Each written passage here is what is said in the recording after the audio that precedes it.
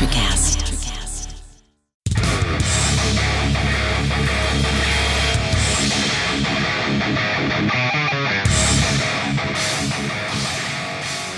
Hello everyone, your host Earl Breon here. In today's episode, I'm going to share another story from history that has a couple of valuable leadership lessons for us.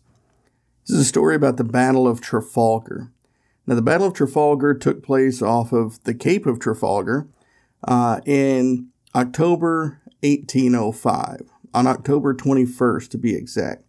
Now, this was a naval battle between the British and the Franco-Spanish combined forces.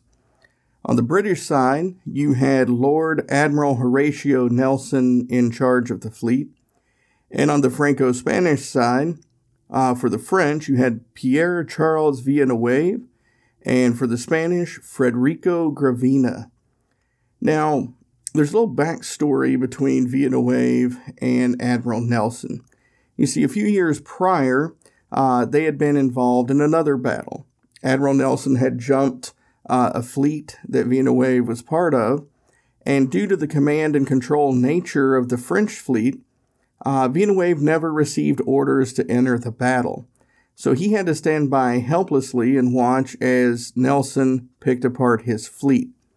Because you see, Villeneuve, being the great naval officer he was, he knew that it was his job to follow orders of the fleet commander.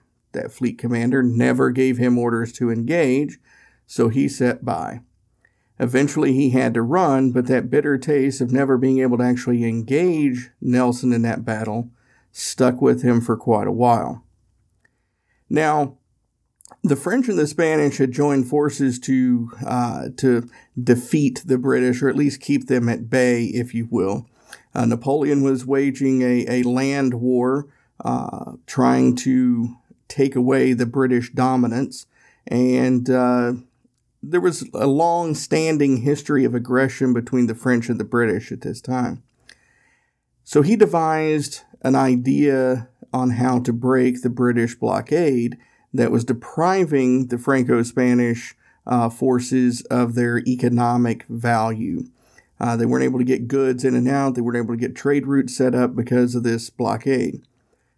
So Napoleon's idea was to have Villeneuve and Gravina slip through the blockade, bug out to the Caribbean, join forces there, rally some more troops, gather some more French and Spanish ships that were in the area, swing back through and bust the blockade from behind, hopefully catching the British unaware.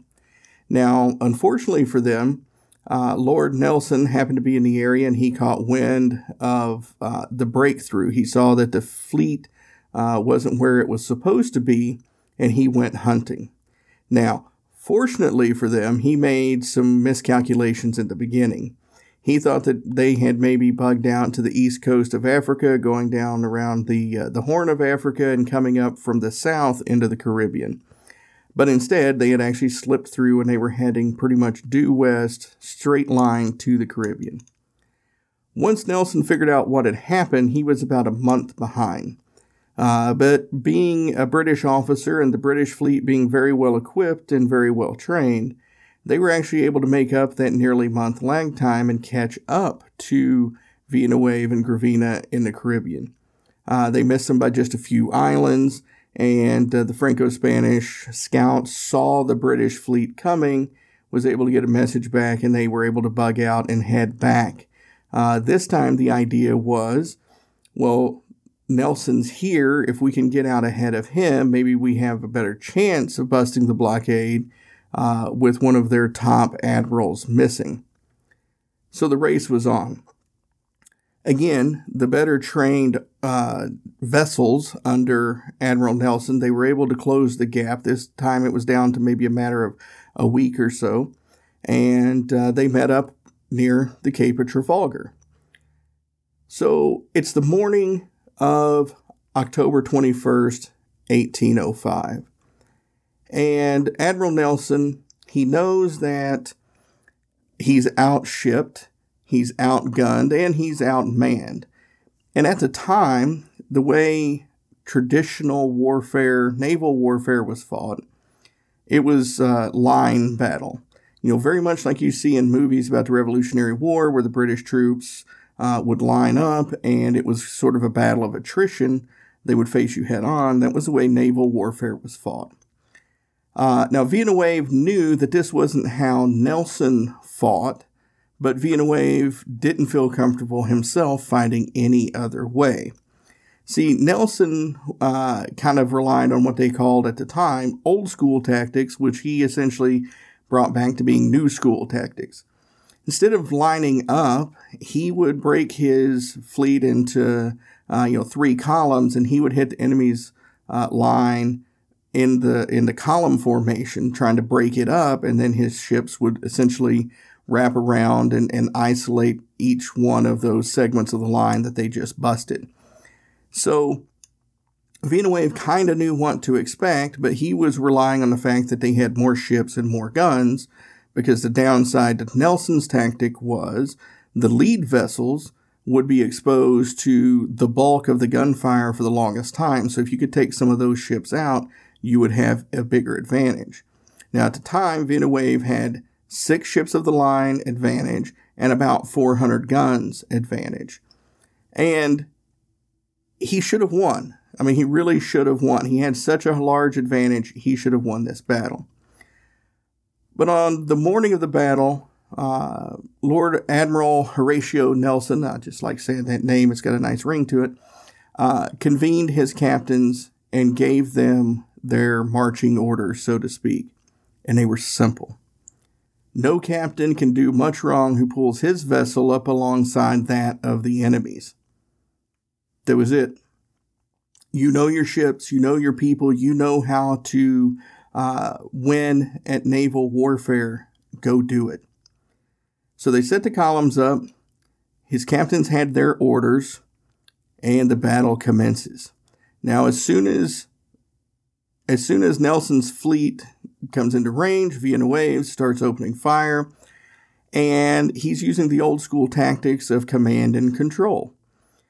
There's a flagship that's somewhere near the center where everybody can see it, and he's running orders of what to do, where to maneuver up through this flagship.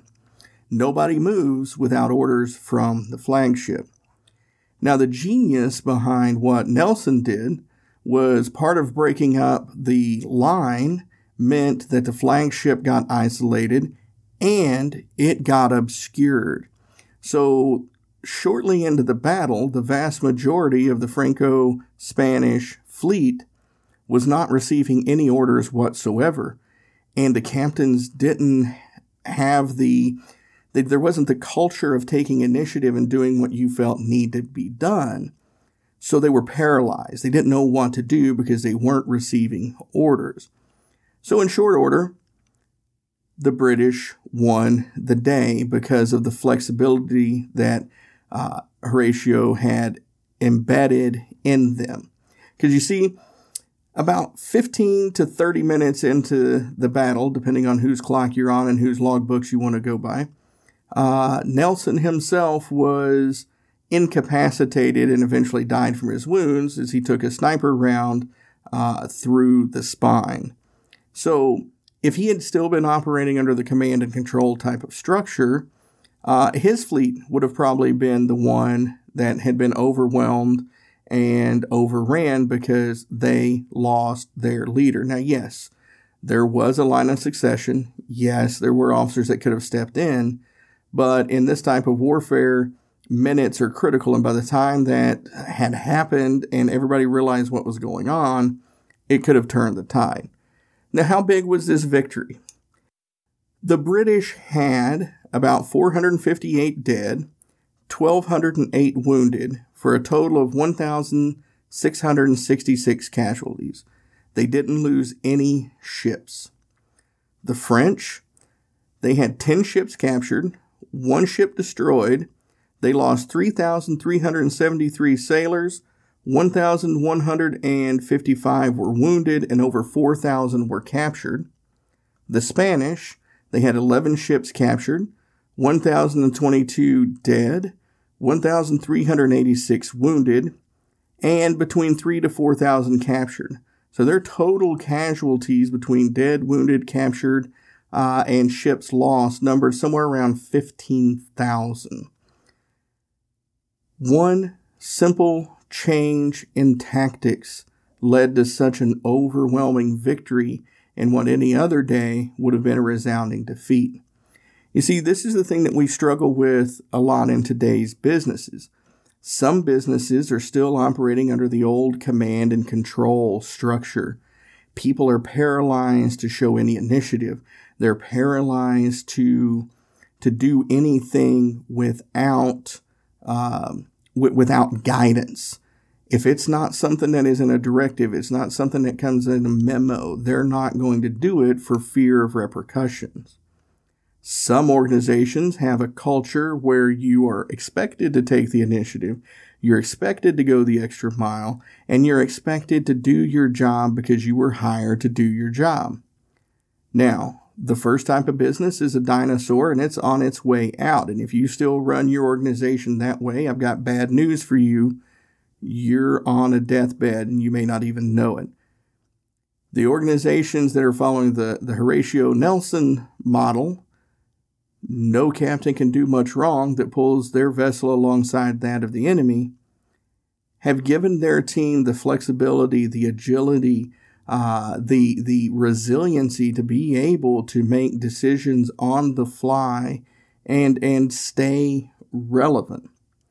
You know, this isn't a new concept either. I mean, this goes back to 1805. General Patton once famously said, "Don't tell your people what to do, tell them what needs to be done, and let them dazzle you with their brilliance."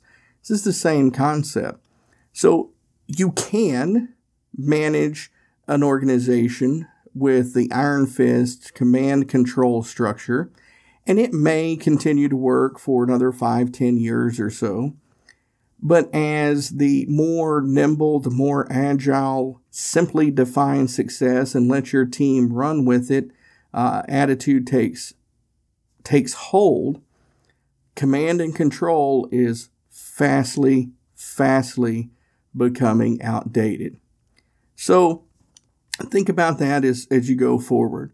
Do you want to be the British fleet and Lord Admiral Horatio Nelson and win because you gave your team the flexibility and the authority to make decisions on the fly?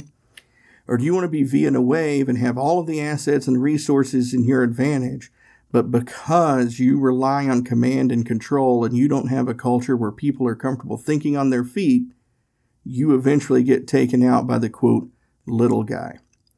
Just some things to think about with this story from the Battle of Trafalgar and some of the lessons that you can learn here. Again, my name is Earl Breon. This is the Burden of Command podcast. If you have any ideas for guests coming up, or if you have any ideas for stories you'd like me to share and relay those leadership lessons from, reach out to me at burden.command@gmail.com. That's burden.command@gmail.com. With that, thank you for your time. Look forward to talking to you in the next episode, and keep those shields up.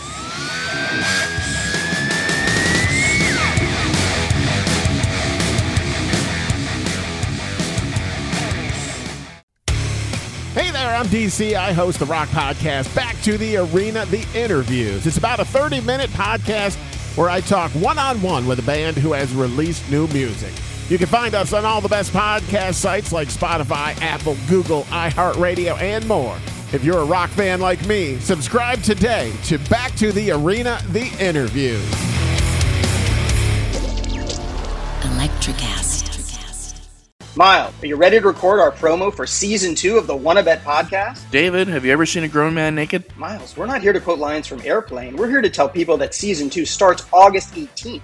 But I like Airplane. I know you do, but Wanna Bet is a sports betting podcast. Each week we bet $1,000 on the NFL teams and games that we love. Well, that sounds like fun. It is fun. And last year you picked over 60% of your games correctly. How'd you do? We're not talking about that. We are telling people that they can find us every Friday. So no more movie quotes. Roger.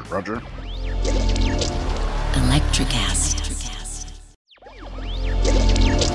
Electricast.